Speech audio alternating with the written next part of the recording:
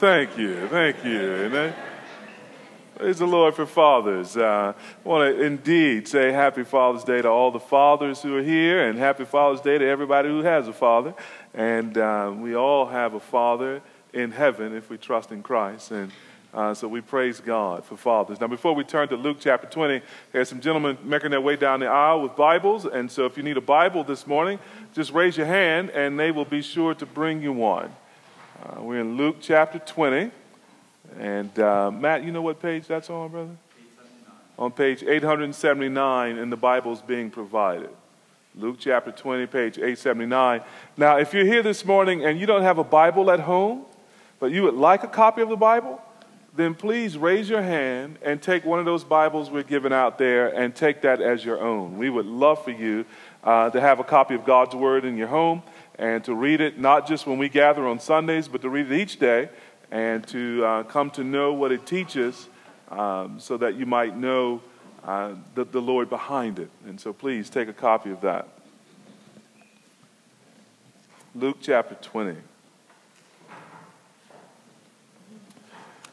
Now, it used to be that fathers were in some ways almost synonymous with the idea of authority. Right? The old television shows told us things like father knows best, right?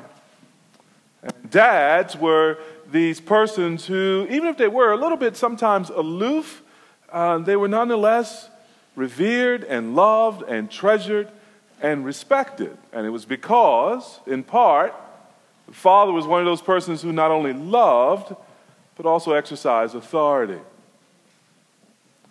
Now, something's happened in the last at least 30, 40, 50 years, where just using sitcoms again, we go from father knows best to really a lot of sitcoms where father is hardly present. And a lot of sitcoms where the father is really the butt of most of the jokes. So even America's favorite television dad, Heathcliff Huxtable, was someone respected in his home, but who was more and more accustomed to using humor than just real displays of authority. We've not only lost, in many respects, esteem for fathers, we've lost something more fundamental, esteem for authority. We have been taught to question authority. That's an interesting thing. Most people want authority, but few people want to be under it, don't they? We're suspicious of authority. We don't trust claims to power and control. And sometimes we have reason, don't we? We have seen all kinds of authority abused in our world and in our lives. We've seen parents mistreat their children. We've seen all kinds of bosses terrorize their employees. I mean, many of us think we work for Michael Scott in the office, don't we? We've seen government leaders become dictators. And we've even seen church leaders prey upon the people they were meant to shepherd. You see, with so much misuse of authority, it's no wonder many people withdraw from it. And since at least the 1960s, American society, as I said, has questioned and challenged, opposed, and even ridiculed the very notion of authority. Rebels are seen as heroes. Mavericks are thought to be independent. Sticking it to the man has become a pastime, even when we're not quite sure who the man is. Just want to stick it to somebody. But no matter our attitude, the world remains filled with authority, doesn't it? Individuals and institutions control our lives. We still report to bosses. We still pull over when officers turn on the blue lights. We still obey our parents, even if imperfectly. And we still submit to our government and its laws. And we even from time to time submit to religious leaders and voluntary religious organizations like the church. But why? Why this submission? Why this suspicion? Why do we sometimes want it when we don't have it? And why do we fear it and mistrust it when others do? Our text this morning, in so many ways, is about authority. It's about how Jesus views it. It's about how Jesus uses it. Our text this morning, then, is in so many ways a defense of godly authority exercised correctly, understood correctly. So when we look in Luke chapter 20, in our sermon series which we have called Getting to Know Jesus, may we get to know something about how our Lord understood authority, why he embraced it, and why it's good for us when it's used correctly. Luke chapter 20, beginning in verse 1. One day, as Jesus was teaching the people in the temple and preaching the gospel, the chief priests and the scribes with the elders came up and said to him, "Tell us by what authority you do these things, or who is it that gave you this authority?" And he answered them, "I also will ask you a question. Now tell me, was the baptism of John from heaven or from man?" And they discussed it with one another, saying, "If we say from heaven, he will say, 'Why did you not believe him?' But if we say from man, all the people will stone us to death, for they are convinced that John was a prophet." So they answered that they did not know where it came from. And Jesus said to them, "Neither will I tell you by what authority I do these things." And he began to tell the people this parable. A man planted a vineyard and let it out to tenants and went into another country for a long while. When the time came, he sent a servant to the tenants so that they would give him some of the fruit of the vineyard. But the tenants beat him and sent him away empty-handed. And he sent another servant, but they also beat and treated him shamefully and sent him away empty-handed. And he sent yet a third. This one also they wounded and cast out. Then the owner of the vineyard said, "What shall I do? I will send my beloved son. Perhaps they will respect him." But when the tenants saw him, they said to themselves, "This is the heir. Let us kill him so that the inheritance may be ours." And they threw him out of the vineyard and killed him. What then will the owner of the vineyard do to them? He will come and destroy those tenants and give the vineyard to others. When they heard this, they said, "Surely not." But he looked directly at them and said, "What then is this that is written? The stone that the builders rejected has become the cornerstone. Everyone who falls on that stone will be broken to pieces, and when it falls on anyone, it will crush him." The scribes and the chief Pharisees sought to lay hands on him at that very hour, for they perceived that he had told this parable against them. But they feared the people. So they watched him and sent spies who pretended to be sincere that they might catch him in something he said, so as to deliver him up to the authority and jurisdiction of the governor. So they asked him, "Teacher, we know that you speak and teach rightly and show no partiality, but truly teach the way of God. Is it lawful for us to give tribute to Caesar or not?" But he perceived their craftiness and said to them, "Show me a denarius. Whose likeness and inscription does it have?" They said, "Caesar's." He said to them, "Then render to Caesar the things that are Caesar's, and to God the things that are God's." And they were not able in the presence of the people to catch him in what he said, but marveling at his answer, they became silent. There came to him some Sadducees, those who deny that there is a resurrection. And they asked him a question, saying, "Teacher, Moses wrote for us that if a man's brother dies, having a wife but no children, the man must take the widow and raise up offspring for his brother. Now, there were 7 brothers. The first took a wife and died without children. And the second and the third took her, and likewise all 7 left no children and died. Afterward, the woman also died. In the resurrection, therefore, whose wife will the woman be? For the 7 had her as wife." And Jesus said to them, "The sons of this age marry and are given in marriage, But those who are considered worthy to attain to that age and to the resurrection from the dead neither marry nor are given in marriage, for they cannot die anymore, because they are equal to angels and are sons of God, being sons of the resurrection. But that the dead are raised, even Moses showed in the passage about the bush, where he calls the Lord the God of Abraham and the God of Isaac and the God of Jacob. Now, he is not God of the dead, but of the living, for all live to him. Then some of the scribes answered, Teacher, you have spoken well. But they no longer dared to ask him any questions. But he said to them, How can they say that the Christ is David's son? For David himself says in the book of Psalms, The Lord said to my Lord, Sit at my right hand until I make your enemies your footstool. David thus calls him Lord. So how is he his son? And in the hearing of all the people, he said to his disciples, Beware of the scribes who like to walk around in long robes and love greetings in the marketplaces and the best seats in the synagogues and the places of honor at feasts, who devour widows' houses and for pretense make long prayers. They will receive the greater condemnation.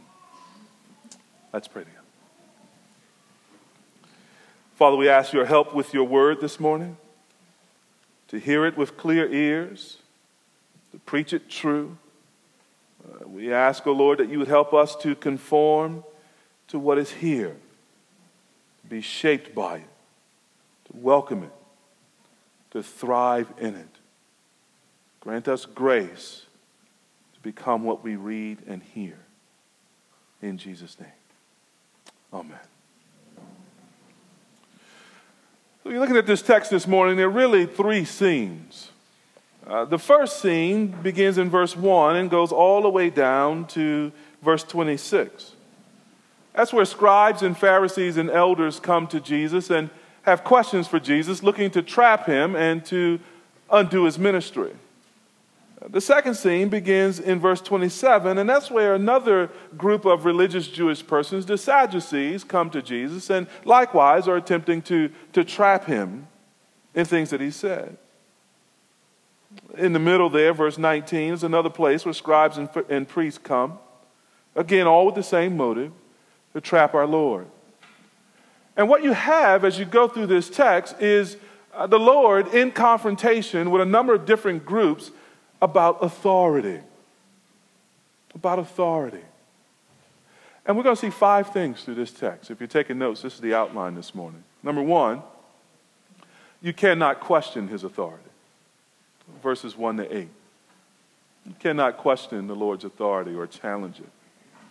Number 2, you cannot refuse his authority. You cannot refuse his authority, verses 9 to 18. And number 3, no pun intended, you cannot trump his authority. Verses 19 to 26. You can't top it. You can't raise a higher one. Number 4, neither can you trivialize his authority. And number 5, neither can you avoid his authority. So notice the first thing here. You cannot effectively question the Lord's authority. Verse 1 takes us back to the days before Jesus' death. The Lord, as you remember, has finally come into Jerusalem where he will be tried and crucified and resurrected 3 days later. It's a matter of days before those final events of his earthly life. And Luke just kind of casually tells us in verse 1 that this thing happened on one day. It's almost as if this day began just like any other day. One day. And what will we find the Lord doing? One day, Jesus was teaching the people in the temple and preaching the gospel. It cannot be stressed or highlighted enough that Jesus preached the gospel. I don't know how we would determine how important it is to preach the gospel. But surely one of the greatest proofs of the importance of the gospel is in the last days of his life, Jesus preached it.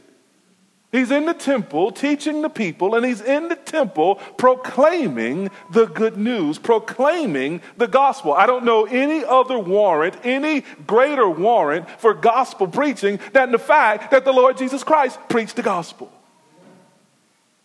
So he's in the temple holding forth. Now, the word gospel literally means good news. If you're new to Christianity or new to the Bible, you hear us talk about the gospel. The literal meaning of that word is good news. What was the good news that Jesus preached? It was simple, but it is indeed the most profound message in all of the universe. It's plain as to be understandable by children, but it is profound enough to be plumbed and studied, its depths discovered for all of eternity. If you want, we can summarize it in 4 sentences.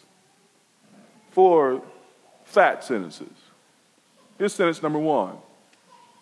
The only true and living God made all people in his image and his likeness for them to enjoy him and to know his law. That's our purpose. We were created to know God and enjoy his love and to reflect his beauty to the world. Second sentence. Although mankind was made to know God and to reflect God's beauty and to enjoy his love forever, mankind has broken their relationship with God, all of us, through sin, and we now all deserve God's righteous judgment. God made us for himself, but we decided to live for ourselves. We rebelled against him and sinned against him, and for that we deserve judgment. And here's the third sentence, though. To rescue mankind from his judgment and to bring us back into his love and the enjoyment of him forever, God made up for our sin by sending us a substitute who would obey his law perfectly, the very law that we broke, and who would then pay the penalty for our sin by taking our place in judgment. And that's what Jesus does, the Son of God, on the cross. He stands in our place, suffering our judgment. And 3 days later, he's raised from the grave for our righteousness and eternal life to bring us back to God. Here's the 4th sentence.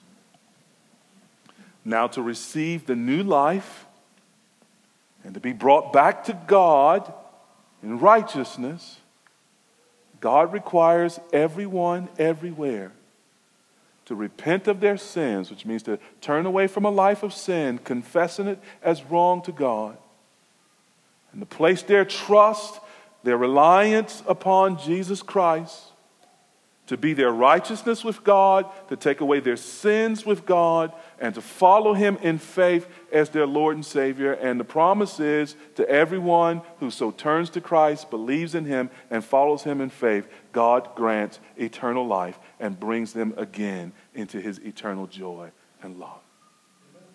That's the gospel. That's what Jesus was preaching. That's the good news that he was proclaiming in the temple on that day. Now, what I want us to notice is the challenge that comes to him in verse 1. Notice here, Jesus is preaching the gospel, the most important message in the universe, and some religious people interrupted him. It's always the religious folks. See there in verse 1? The chief priests and the scribes with the elders came up and said to him, "Tell us by what authority you do these things, or who is it that gave you this authority?" Now, that group of people, the chief priests and the scribes and the elders, that's the entire religious authority of Israel. They run the temple. They regulate the worship. They lead the people in worship of God. That's all the religious authority of Israel coming to Jesus in the midst of preaching the gospel, and they're basically saying, "We didn't tell you you could do this. Who told you you can come in the temple and preach this message?" They look around each other. I ain't telling me. Who told them this? You ever been to Israel and been on the temple area? The Temple Mount area is striking. It's controlled by two authorities. The gate on the outside where the Wailing Wall is and entrance into the temple area is controlled by Israel. And you'll often see uniformed and armed soldiers, inspecting folks and doing the security checks as people come in. But the area up where the temple is controlled by Muslims. And it's a striking thing. And we were warned when we went there, for example, when you dress, wear plain clothes. Don't wear T-shirts with gospel things on them. Because there are people who patrol the temple area, and you'll either be escorted out or forced to change. And so you get this sense coming into this area, even today, that there's a palpable sense of authority being exerted there. And that was no different in Jesus' day. They come into the temple and they want to know, who told you that you can teach these things? And now the Lord has a little clap back for him. Look there in verse 4. So I'll tell you what, I'll ask you a question. I'm telling you, when Jesus asks you questions, just duck. Just confess, repent, say, I'm sorry. Verse 4, he says, was the baptism of John from heaven or from man? They didn't see that coming. Notice what they did. They did what religiously conservative people do when they have a question. They held a conference, right? Verse 5, they discussed it with one another. They formed a little holy huddle, and you can see them with their heads bowed, talking, whispering. Every once in a while, one of them look back and make sure Jesus wasn't listening. They talk a little bit and say, now listen now, we stuck now, because if we say that it came from heaven, the obvious question is, why didn't you obey him then? But if we say John's baptism came from man, then there's a whole lot of people out there who knew that John was a prophet and accepted him as a prophet, and they might stone us. And what do they come back with? They came back with a Washington, D.C. election season answer. You know what? We don't even know, boss.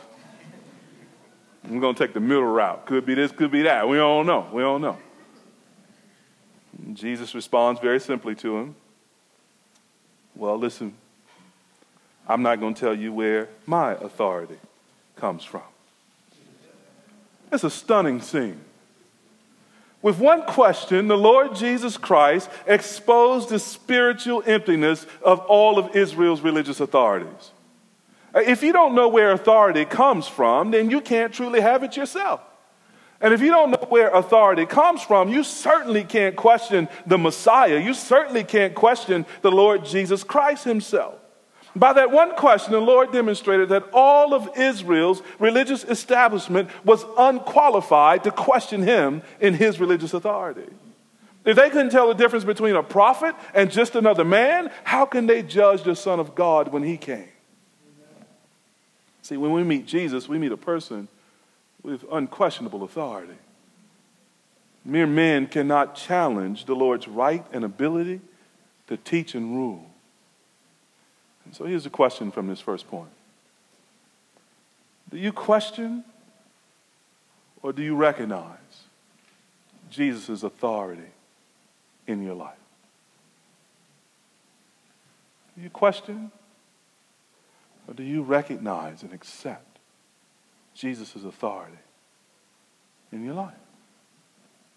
Which brings us to the second point here. You cannot ultimately refuse his authority. That's the point in verses 9 to 18. The Lord turns from the religious leaders and he begins in verse 9 to address the people. He tells a story about a man who planted a vineyard and then rented it to some tenants and then went away for a long time. But while he was away, he sent some servants. And the story goes, he sent 3 different servants back to get some of the fruit from the vineyard. It was his vineyard. He owned it. He had a right to the proceeds from it. But the tenants, who are merely renters, who are merely stewards, they beat the servants. They treat the servants shamefully. And the text says they send the servants back empty-handed, each one of them. Now the story goes on. The owner of the vineyard says, "What will I do?" Now, when he says that, he's not scratching his head in puzzlement. I think we're meant to understand, he is persevering with the tenants. He's demonstrating patience with the tenants. And he says this is what I'll do. I'll send my beloved son. And he says, maybe they will hear him. In this decision to send his beloved son, he's not only continuing in patience and perseverance, he is in effect giving to the tenants what he loves most. He is communicating affection and hope in this gesture. For they were to receive his son and respect his son's authority over the vineyard as a proxy for his father's ownership of the vineyard. They would be submitting to the owner's authority and receiving the owner's love. Now, the parable isn't hard to break down, is it? The owner represents God. All of this world belongs to God, and in particular, God's covenant people, Israel. The tenants represent the religious leaders of Israel, those who have been entrusted with stewarding God's people in its absence until he comes. The servants that are sent back are the prophets that God has sent from age to age to proclaim to Israel the word of God and to call Israel to live according to the word of God. And the Son is the Son of God. It's Jesus Christ, whom God sends to Israel after their long history of abusing and rejecting and mistreating prophets. And God sends his Son with that heart of love. Maybe they will receive my Son. Maybe they'll see in giving my one and only beloved Son that I am giving to them my heart. I am giving to them my affection, my love. I'm giving to them my greatest possession, as it were. I'm giving to them myself, that they might know love and authority go together when used well. And Jesus tells this story, and he relays it to the people. And he gives us the point down around verse 14. When the tenants saw him, they said to themselves, "This is the heir. Let us kill him so that the inheritance may be ours." Now, sometimes you just have to keep reading a sentence in the scripture, and you just got to ask yourself, does this make any sense? I mean, these fools crazy. How is that supposed to work? The owner just sent his son. I tell you what, let's kill the son, and then he'll make us heirs. No, what? Sin is irrational. And this lust for authority is irrational. And so they purpose to kill the son, to kill the owner's expression of love. And notice in verse 13, Jesus comes down to the question. We're meant to feel this question. What then will the owner of the vineyard do to them? They've killed all the servants, and now they've beaten all the servants, and now they've killed the son. The Father has sent us all the prophets to give us his word, and now he sent his son. What will they do? What will the Father do to those who so treat the Son? Verse 16 makes perfect sense in this story, doesn't it? He will come and destroy those tenants and give the vineyards to others. You see, beloved, no one can safely reject the Father's prophets or the Father's Son, Jesus Christ. No one can do that safely. The Bible writers ask this question, how shall we escape if we neglect so great a salvation? Hebrews 2, verse 3. The answer is we will not. We will be destroyed. So if you understand that these tenants deserve this judgment, then you understand something about the justice of God in judging sinners. I mean, if with just common sense we understand verse 16 to be right, the owner to be acting rightly against the tenants, then with common sense we understand the rightness of God in judging sinners. For we are those tenants. We are those who've rebelled against his authority. It is natural and right. And with God, it is perfectly holy and just that he should judge us. But nobody in this story will admit this so clearly. Notice the people's reaction in verse 16. When they heard this, they said, "Surely not." As if they understand the point of the parable, but they refuse to accept it, don't they? The moral logic of the parable is clear, but they're trying to refuse it. Why would someone not believe this? The only answer I can think of is entitlement and privilege. That's what's bound up in that surely not. Religious entitlement and privilege. They think the kingdom is their right and not a gift. They still can't see how much like the tenants they really are. They are right then denying the king's authority over them, much the way the tenants in the story are denying it in the story. Right in that very moment of saying, surely not. And I love verse 17. I love what it teaches us about the boldness and seriousness of our Lord when it says this, but he looked directly at them and said. You get the sense that the Son of God is not playing any games. He's locking eyes with them. And in any authority contest, the Lord does not back down. He does not shy away. He leans in and he locks eyes. And this time, rather than tell a parable, the Lord quotes the scripture. You see it there? The stone that the builders rejected has become the cornerstone. He asked them if they know the meaning of this text found in Isaiah 28 and Psalm 118. I know some of y'all thought Bob Marley made that up. No, that's the Bible. The cornerstone is used in building a building to make sure the foundation is level and the building is built structurally sound. Get the cornerstone off and the rest of the building is going to be off. So this one stone is essential to the entire structure. And the Lord was speaking of himself. So Acts chapter 4, verse 11, we read there in Peter's preaching, this Jesus is the stone that was rejected by you, the builders, which has become the cornerstone. The entire building of God's kingdom is built on the shoulders and back of Jesus Christ, the cornerstone. Verse 18 teaches us if we fall on that stone by rejecting him, or if that stone falls on us in judgment, then we will be broken into pieces or crushed beneath its judgment. That's what it's like to reject Christ. To break yourself against the side of a mountain, or to have that mountain fall and crush you. My friend, if you're here this morning and not yet a Christian, the point of what I'm saying is that Jesus Christ is essential. It cannot be set aside. There's no way to safely and soundly build your life apart from him. There's no way to enter God's vineyard without him.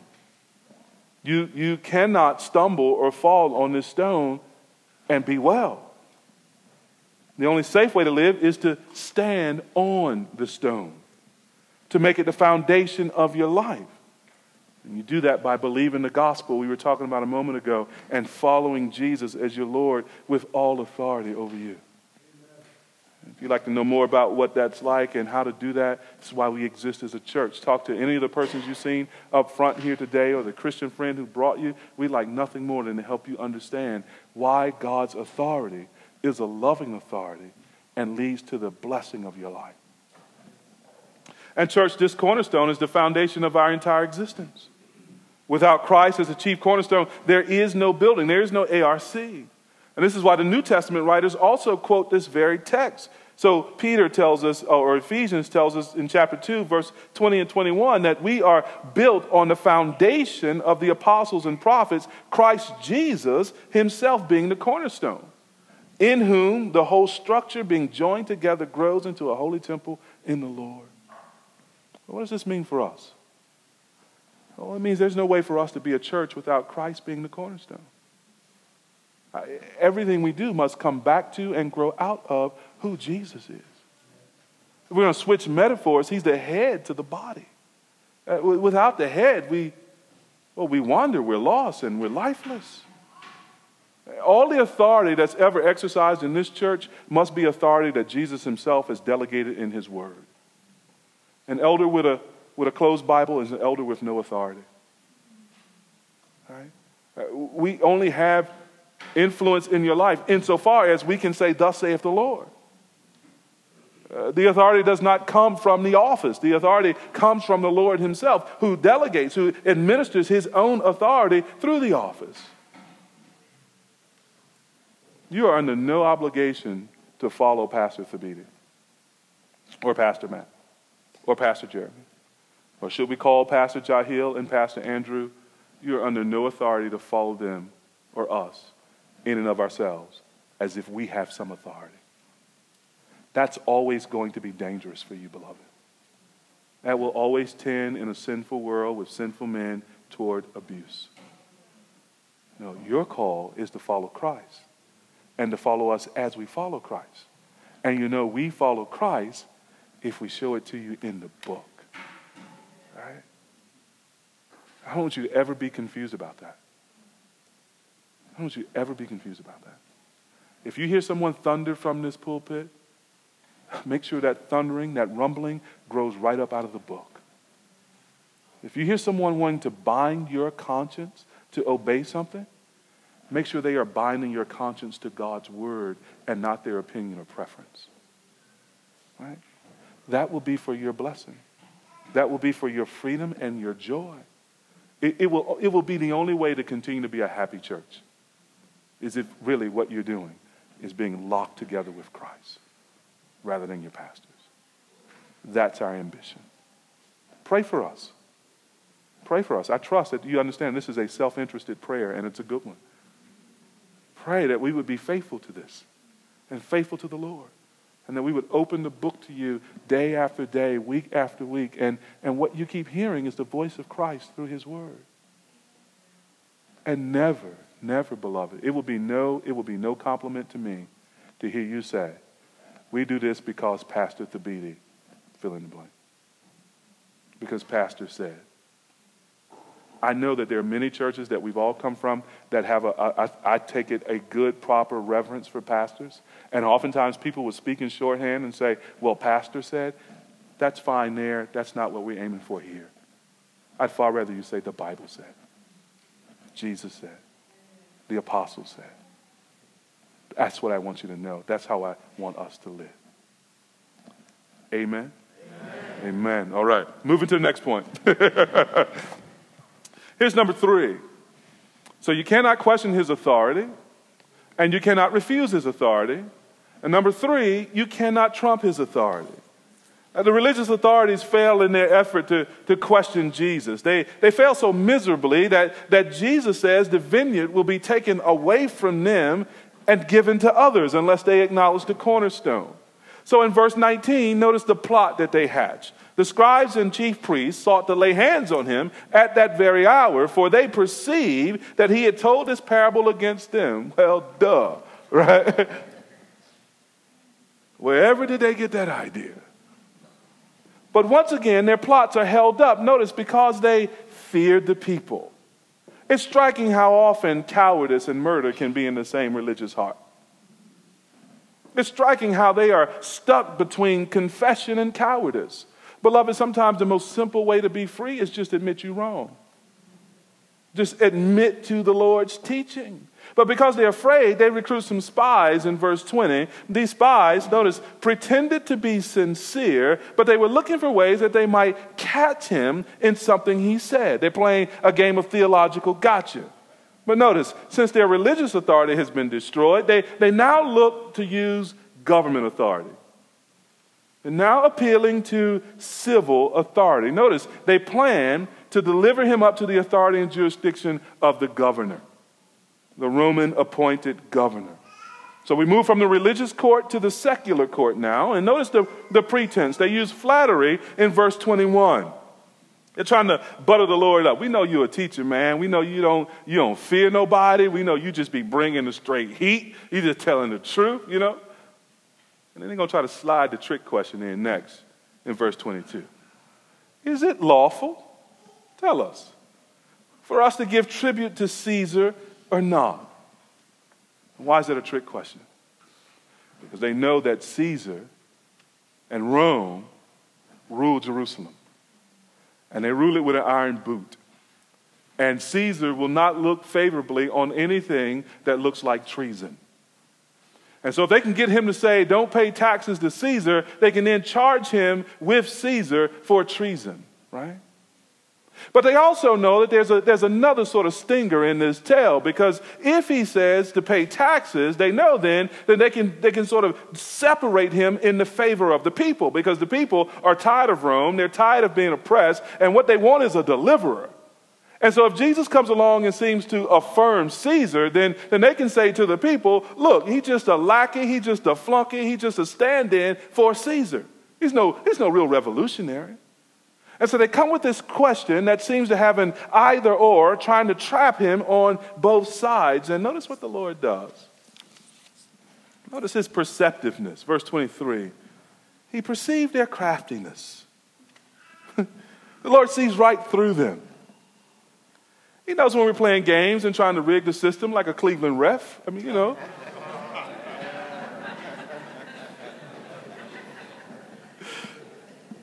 Y'all know where I'm at on that.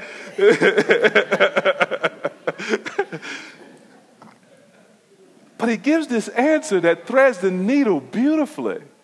And we don't have time to unpack an entire sort of theology of government authority, but we should at least say two things based on the Lord's response here. He says basically in his response, whose inscription is on the coin? Whose name and picture are on the coin? They answer Caesar. He says, give me that denarius, and I'll tell you what. Give to Caesar what is Caesar, and render unto God what is God's. And when he does that, the Lord affirms Caesar's authority, even down to paying taxes. That one's just for my Republican friends. The Lord is not an anarchist. We can never justify disobedience to civil authority with appeals to Jesus. So pay your taxes, obey the speed limit, serve jury duty. Give to Caesar what is Caesar's. Romans chapter 13 tells us there are no Caesars except that God appoints them. Submission to government authority is ultimately submission to God's authority. But there's something else we should say here. The Lord does not equate Caesar's authority with God's authority. There are some things that belong to Caesar, and there are some things that belong only to God. Caesar may put his face and his name on what is his, but this is my Father's world. What Caesar has, God gave to him. What belongs to God, Caesar can never claim or take. The higher authority, the highest authority is God's authorities. Yes, taxes belong to Caesar, but hearts and souls belong to God. God can demand of us things that Caesar could never rightfully demand, like worship. And the Caesars did. They promoted emperor worship. They taught that they were deities, in fact. But no. God would never have you bow to another. And he will never share his glory with another. Some things belong only to God. And we know this intuitively, don't we? That's why in verse 26, they simply marveled at his answer and became silent. You cannot trump the Lord's authority. He is King of kings and Lord of lords. And every authority that exists, he created. Now notice number 4. You cannot trivialize his authority either. That's what we see in verses 27 to 24. The conservative religious leaders have approached Jesus, the scribes and the Pharisees and the chief elders, and they have all failed. But now in verse 27, what we would call the liberal religious leaders take their turn. The Sadducees were a group of Jewish people who, notice there in the text, deny there is a resurrection. The Sadducees are kind of the opposition party to the Pharisees. They argue with each other all the time, but they are united in this one thing, opposing Jesus. So they don't care who's in authority between the two of them, as long as it's one of them. And here comes Jesus, and they cannot suffer the idea that he might actually reign. So they come along to test the Lord as well. The Pharisees try to question Jesus on the grounds of religious authority and on the grounds of civil authority. But notice now the Sadducees take a different tack. They decide to challenge Jesus on the ground of scriptural authority. Notice what they do. Verses 28 to 33. They asked him a question saying, "Teacher, Moses wrote for us that if a man's brother dies, having a wife but no children, the man must take the widow and raise up offspring for his brother. Now there were 7 brothers. The first took a wife and died without children, and the second and the third took her, and likewise all 7 left no children and died. Afterward the woman also died. In the resurrection, therefore, whose wife will the woman be? For the 7 had her as a wife." Now, before I comment on what they're doing with the Bible here, can I just comment briefly on what they're doing with women here? I think we ought to be careful of making women the kind of objects of theological ping pong and battle. I mean, there's something here that I find, I don't know about you, maybe this is too much of Pastor T's sensibility, but there's something here that I find oddly dismissive of the sort of pain and the sexuality and the intimacy and the bereft and grief of this woman. Even in an imaginary hypothetical, she had 7 husbands. They all died. She's childless. And it's just a theological question. And beloved, our theological questions are never just theological questions. Our theological questions come home in people's lives. And how we talk about these things and think about these things matter for how we portray people and then how we engage people sometimes. So that's free. That's an aside. But look at what they do with the scripture. Well, first, they refer to Moses. Moses wrote for us, so they have some notion of the Bible and of the Scripture, and they're referring to that here. And the scenario itself builds upon a law that is in the books of Moses, the kinsman redeemer law, which was meant, in fact, to protect widows. It is how they have described it here. If a woman's husband dies, then the next of kin has a responsibility for making sure in that culture she's not without security and income and family by this marriage here. But they take that and make it really elastic, and they try to run it out to some infinite, absurd idea. She's got 7 men that she's had to marry, 7 brothers, and none of them have had children with her, and they all died. She outlives them all. And the question is, in an effort to sort of undermine the idea of the resurrection, the question is, whose wife is she in heaven? It's the kind of Bible games people play when they don't believe the Bible. Notice our Lord responds in 3 basic points. Number 1, he tells them that they don't understand the differences between this age and that age, between earth and heaven. That's in verses 34 and 36. There are tremendous differences between what happens on earth, beloved, and what happens in heaven. We should never have the idea that heaven is like this life, only better and longer. No, there are some significant differences that can't be reconciled. For example, marriage is only an earthly institution. There is no marriage in heaven. You marry till death do you part, because when death do you parted. That's it. Incidentally, this is why sanctified singleness is ultimately better than discontent marriage.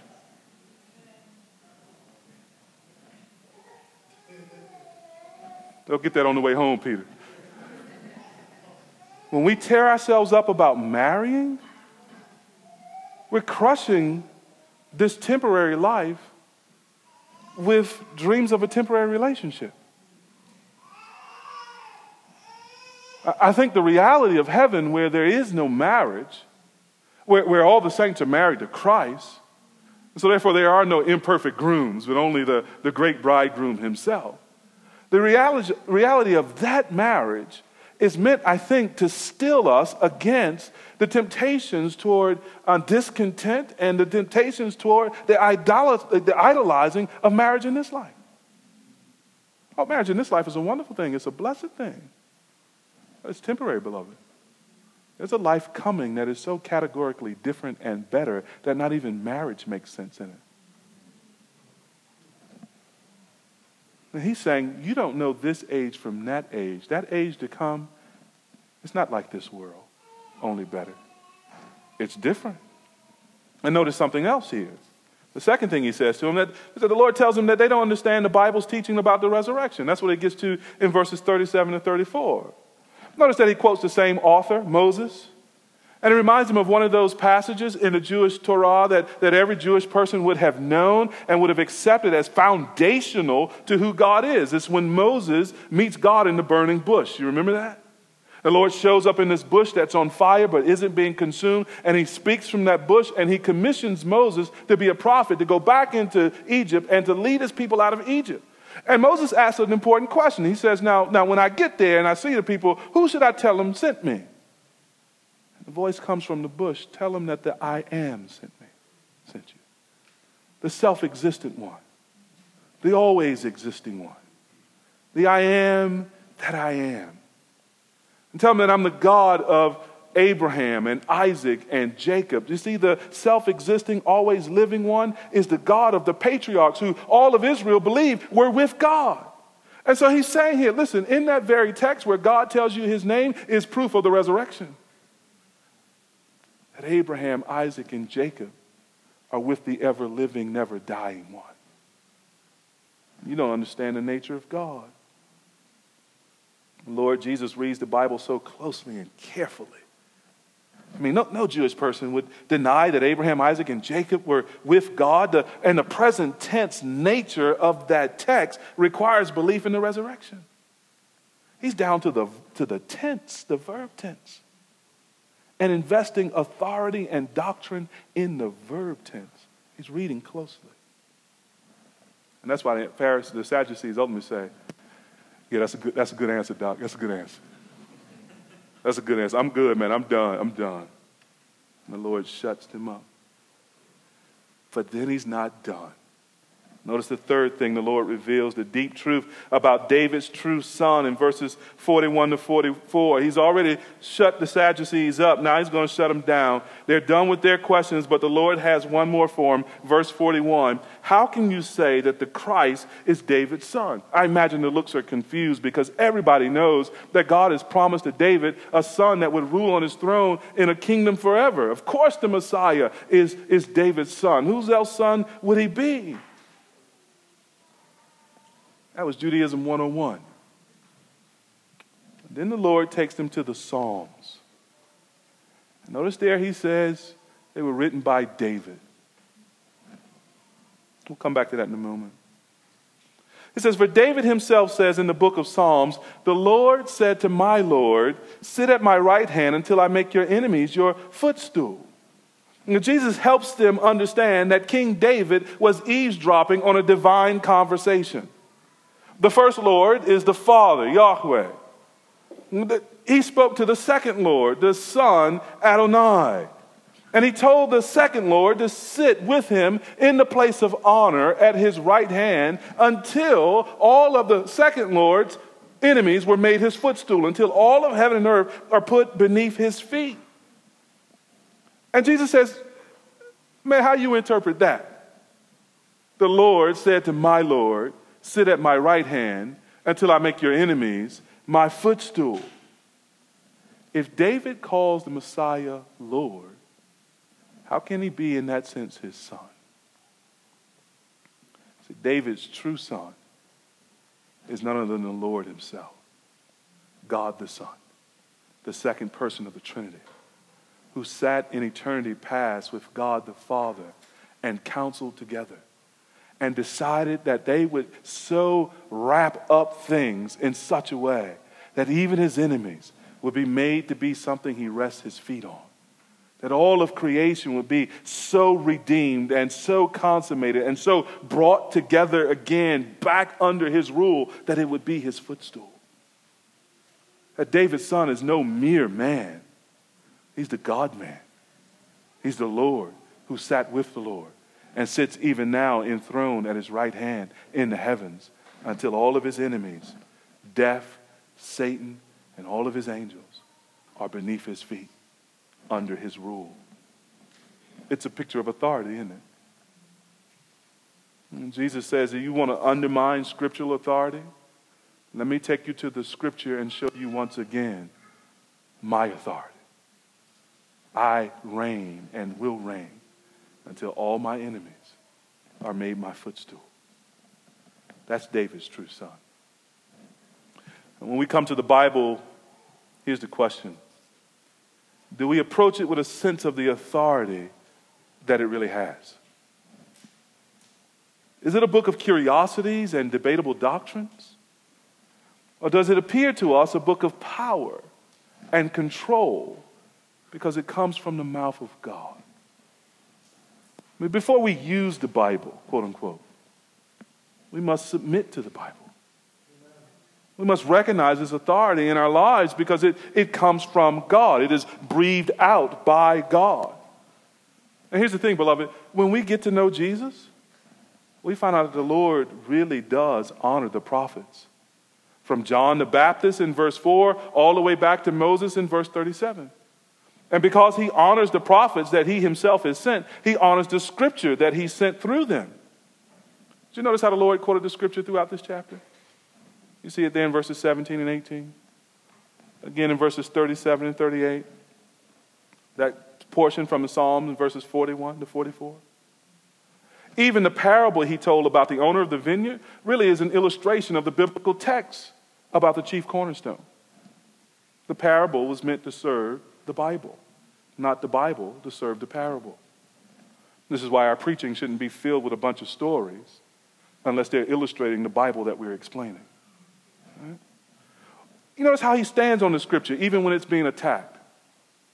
The Sadducees don't make him tremble because they want to elaborate some little story and undermine the scripture. He doesn't tremble at that. He stands on the Bible's authority. You notice how he gives attention to the details of the Bible for meaning, down to the verb tense. He trusts, the Lord does, the Bible's accuracy and authority even when others are mocking it. He believes all of the Bible. In this chapter, he's quoted from the law, from the prophets like Isaiah, and from the Psalms, the writings. He believes that Moses really did write the law, despite what our own liberal scholars tell us today. He believes that Isaiah is one book, despite those same liberal scholars telling us there's an Isaiah and a Deutero-Isaiah, a second Isaiah. He believes that David wrote the Psalms. And he doesn't flinch to say it at all. See, Jesus believes the Bible is true and trustworthy. He believes the Bible reveals what heaven and God are like. He does not trust another authority apart from the Bible. And we will never know Jesus well until we know our Bibles well and approach it the way he did. If you would get to know Jesus, get to know your Bible. This brings us to our final point. You cannot question his authority. You cannot refuse it. You cannot trump his authority.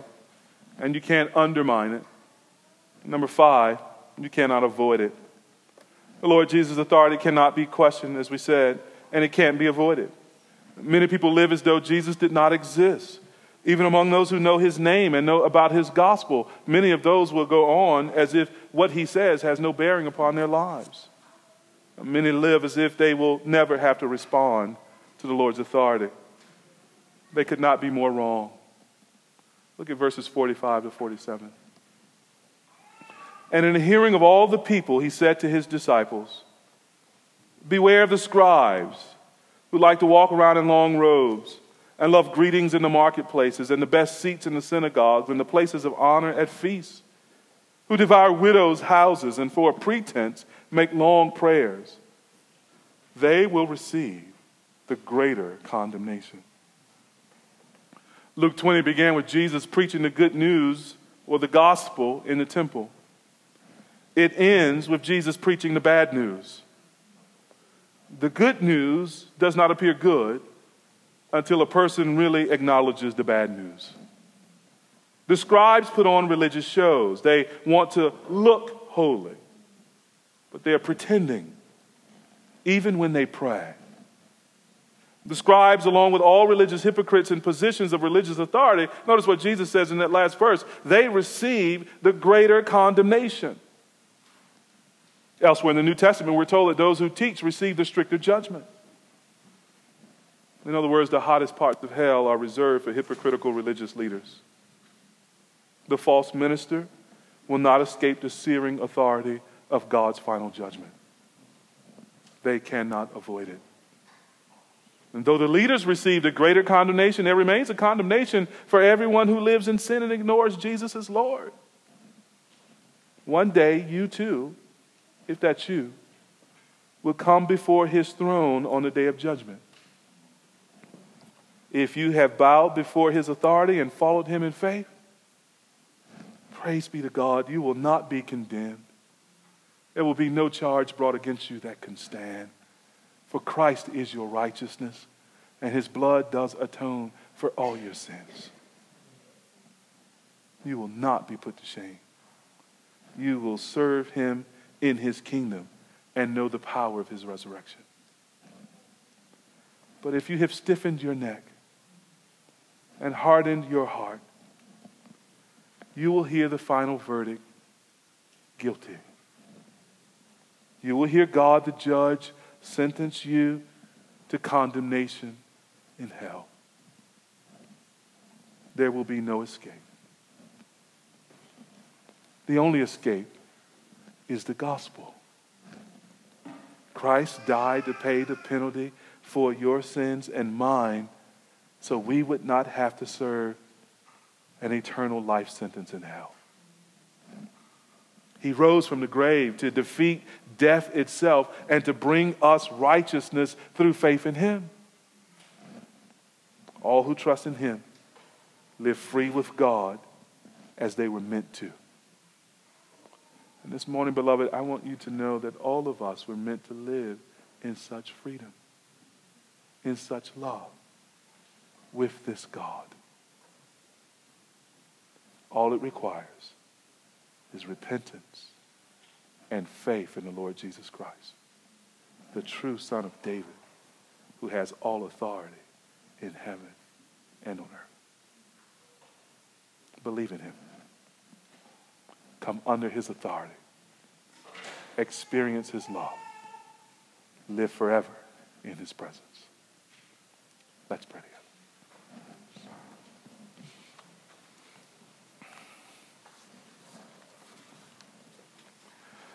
Oh, Father, we give you praise that you have made a way of escape from your wrath. It's not a loophole. It's not a trick. It's not some way of getting by or getting hooked up without fulfilling the demands of your justice. No, you've made a way of escape that satisfies all of your judgment, that satisfies all of your righteous demands. And that way of escape is your Son, whom you have sent to your tenants, whom you have sent to us. And Lord, we pray that all who are under the sound of the gospel would find that way of escape in him, would cease from questioning his authority, would stop looking to live according to their own way, but would confess their sin, would die to themselves, would trust in Christ, and so live before you with a good conscience and serve you with all of themselves. And we pray that those who have confessed Christ outwardly would know him inwardly. That none would be like the Pharisees and the Sadducees who put on a pretense and who act religious, who have a form of godliness but deny its power. Let all who name the name of Christ be true. Let none be hypocritical. And let all understand that there's a difference between imperfection and hypocrisy. For you have, Lord, covered our imperfections and our sins and our faults with your grace and your blood. You knew that that would be true of us, and you redeemed us despite it. But hypocrisy pretends in a way that you despise. Let none be a hypocrite. Let all be true. And let us live, O Lord, beneath your authority. And let us proclaim to all that the news of your rule is good news, because unlike all human authorities, you rule in perfect love.